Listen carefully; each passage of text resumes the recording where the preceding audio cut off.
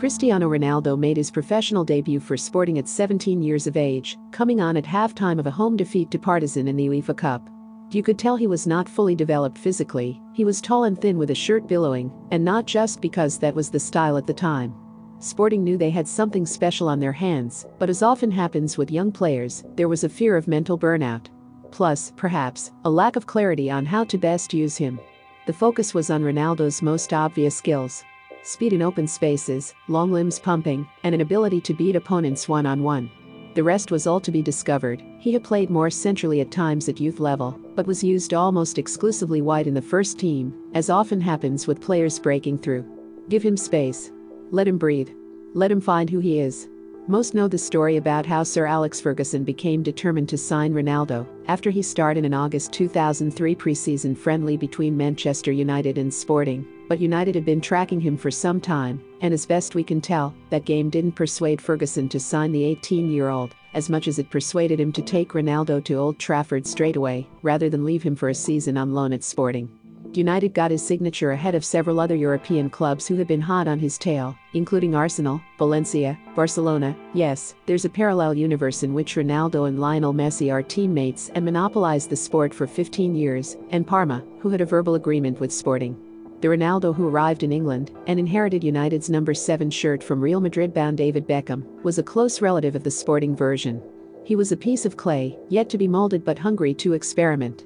He was encouraged to express himself, and that usually meant one thing: dribbling and beating opponents.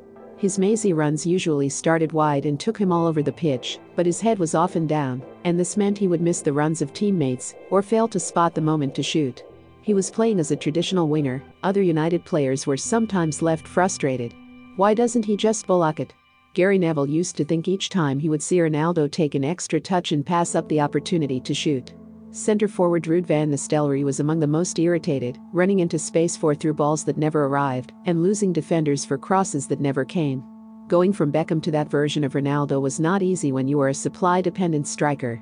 Ronaldo's Premier League statistics from that period are limited to goals and assists, but they corroborate the idea that he was a work in progress. He averaged 0.2 assists and 0.26 non-penalty goals, which are not bad numbers for his age, but they did not offer many clues to what would happen in the next stage of his development. We do have more detailed statistics, albeit with a smaller sample size, for his performance at Euro 2004, where he was a 19-year-old who parachuted into the final years of Portugal's golden generation. Ronaldo attempted more dribbles, 7.79, than anybody else at the tournament, and ranked among the leaders in shots on goal with 4.1. Tellingly, and unlike most of his later career, he was also among the tournament leaders in possession-adjusted tackles and interceptions, 3.29. Being on the big stage, with the pressure of playing for a host nation, perhaps gave him more freedom than he found at United, where he joined a veteran side coming off years of success.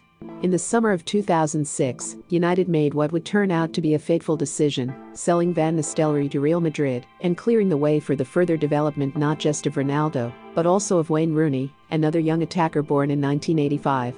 Van Nistelrooy, who had just turned 30, had notched 150 goals in all competitions during 5 seasons, but rather than replacing him directly, Ferguson went into the 2006-07 season with an attacking core, the members of which all had questions to answer. There was Rooney and Ronaldo, respectively just 20 and 21, plus 33-year-old Ole Gunnar Solskjaer, who had not started a league game for 2 years, and Louis Saha, no stranger to the treatment table himself and scorer of just 24 goals in 2.5 years at the club.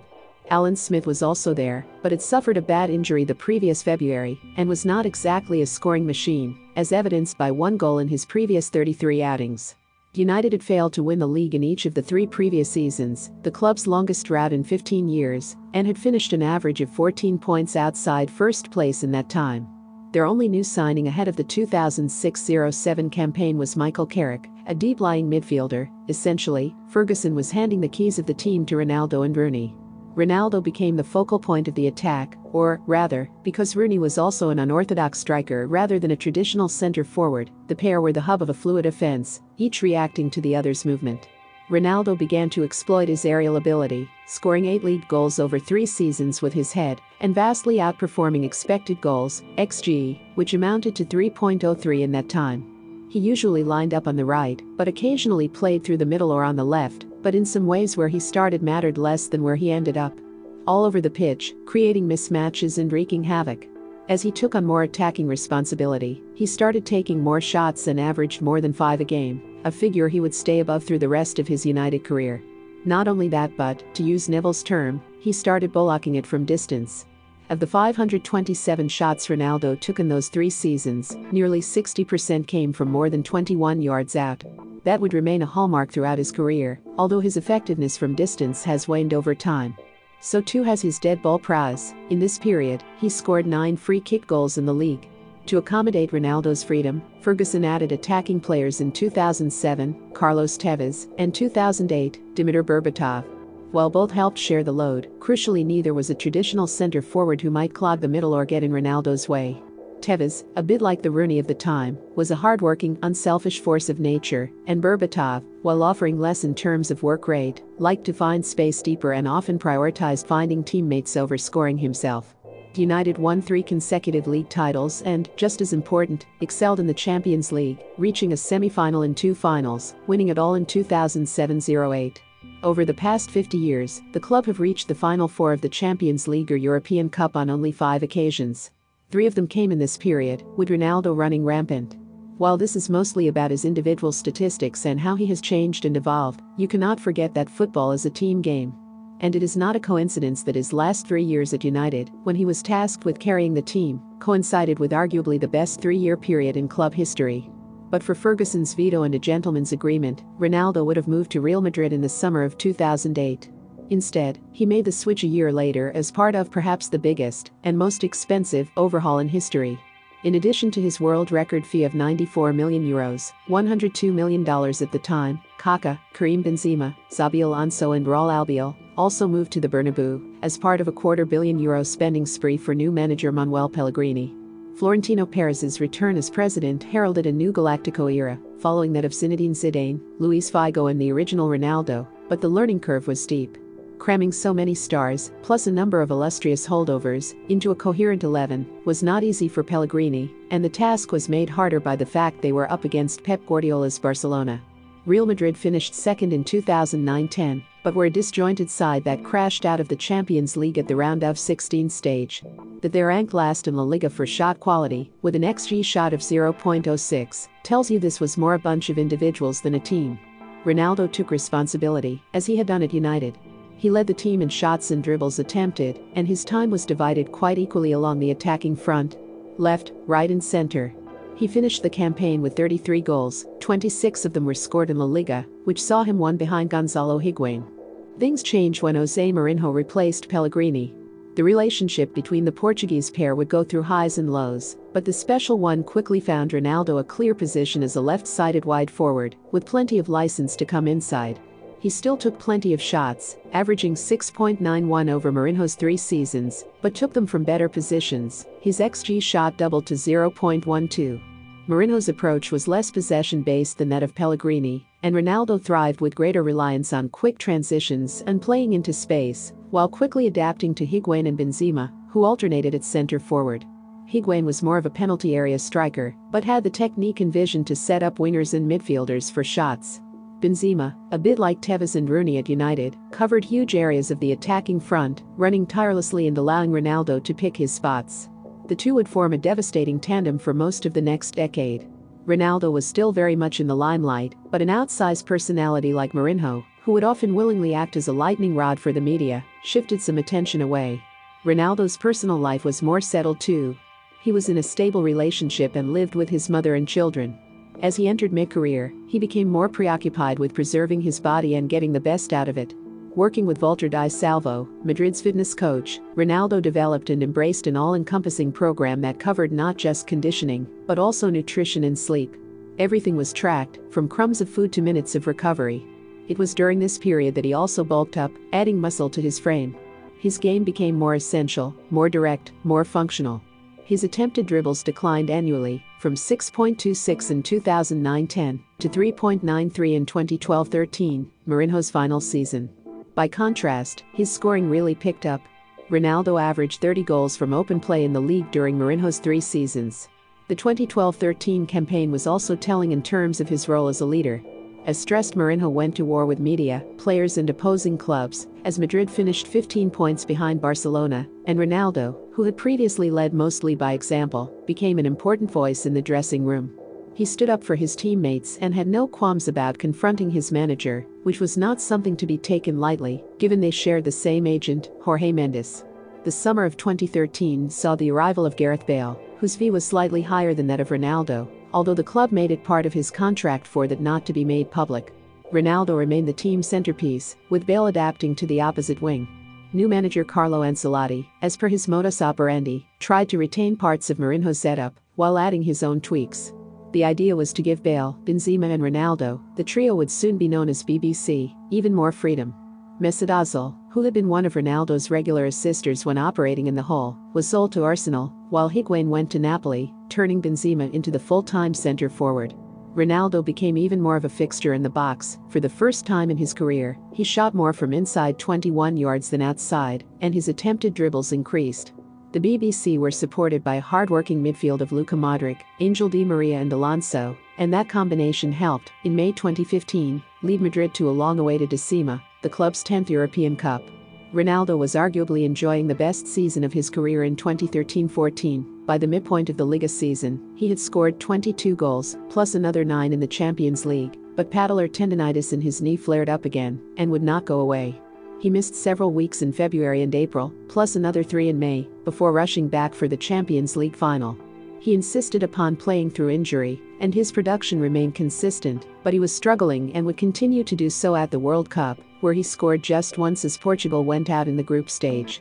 As he worked his way back in 2014-15, very much a playing rehab as he missed very few games, his body began to change again. The chiseled features remained, but he started to shed weight, turning leaner.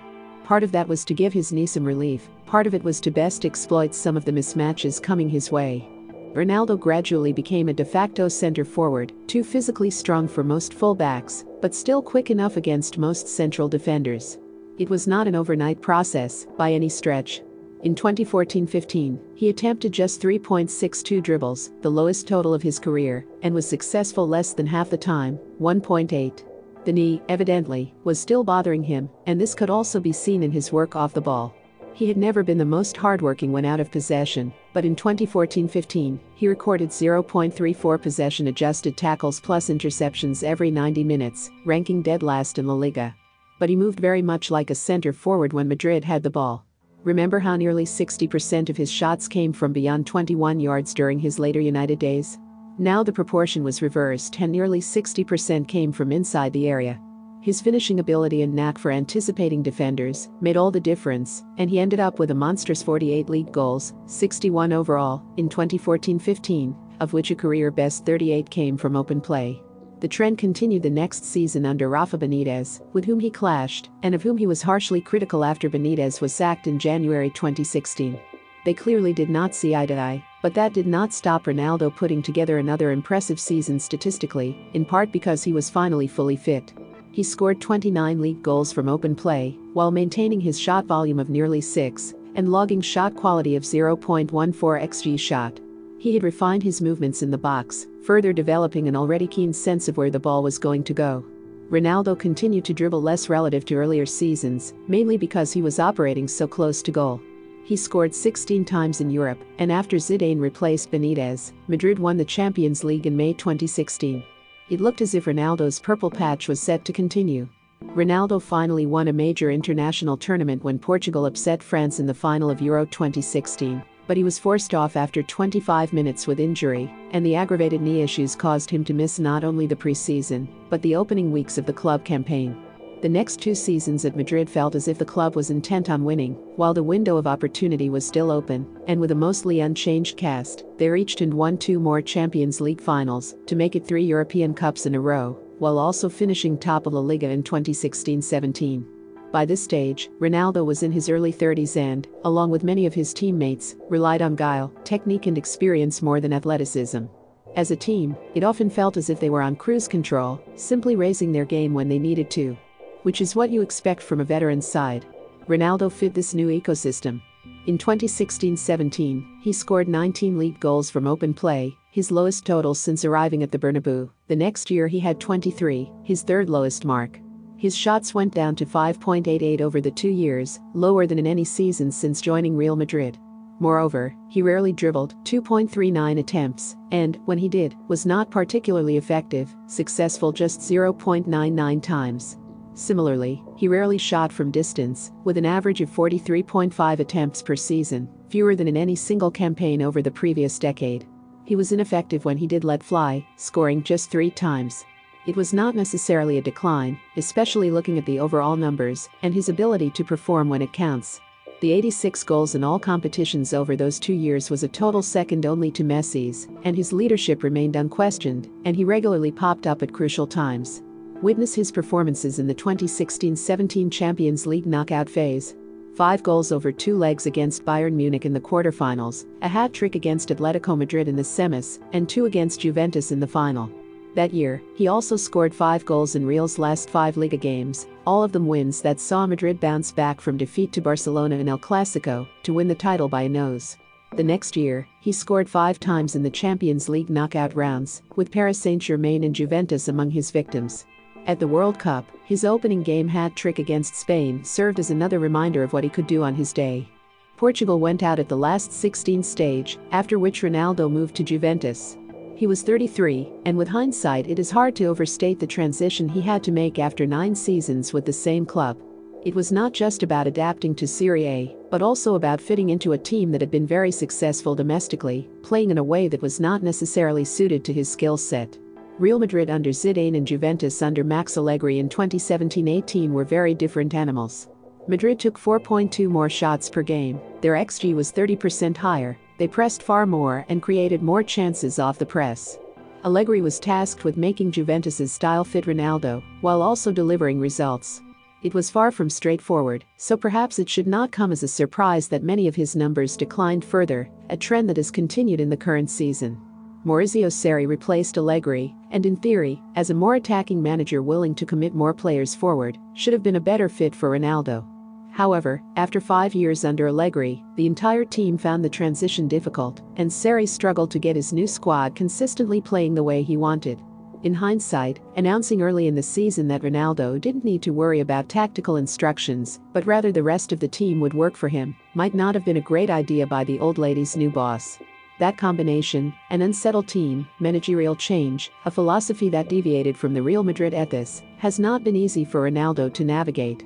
Ahead of Serie A's shutdown in March, his non-penalty goals, 0.50 last year, 0.60 this season, were down to levels not seen since his final year at Old Trafford. His shot totals dropped, 5.36 and 5.44, and his XG, 0.60 and 0.48, dipped to levels not seen since his first season in Spain. His proportion of shots from distance was in line with the previous 5 seasons, 37.7%, but he scored very infrequently from range. 1 goal in 112 attempts for Juventus came from beyond 21 yards. His touches in the box, on the other hand, are way up, 8.44 last season, 13.43 this year, which is higher than ever for him, bar 1 year at Madrid. That suggests his teammates are determined to find him, but, perhaps, do not necessarily get him the ball where he can hurt opponents as often as in the past. It is difficult to divorce Juventus's style of play, upheaval in personnel and managerial change from Ronaldo's own performances, and there is no question that this is a different player, who, perhaps understandably as he ages, is not hitting the superhuman levels of past seasons. The question is how he will adapt to this new normal and whether, when, if Juventus have their upturn, he will click back to something close to what he was in his guise as a right-sided center forward, or will reinvent himself again, or whether, in his mid-30s, Father Time is finally catching up with him. Remember to follow Golia by hitting the follow button and slapping a 5-star review on the show or tapping the love icon. Let's get to 1 million followers and tune in daily for new episodes.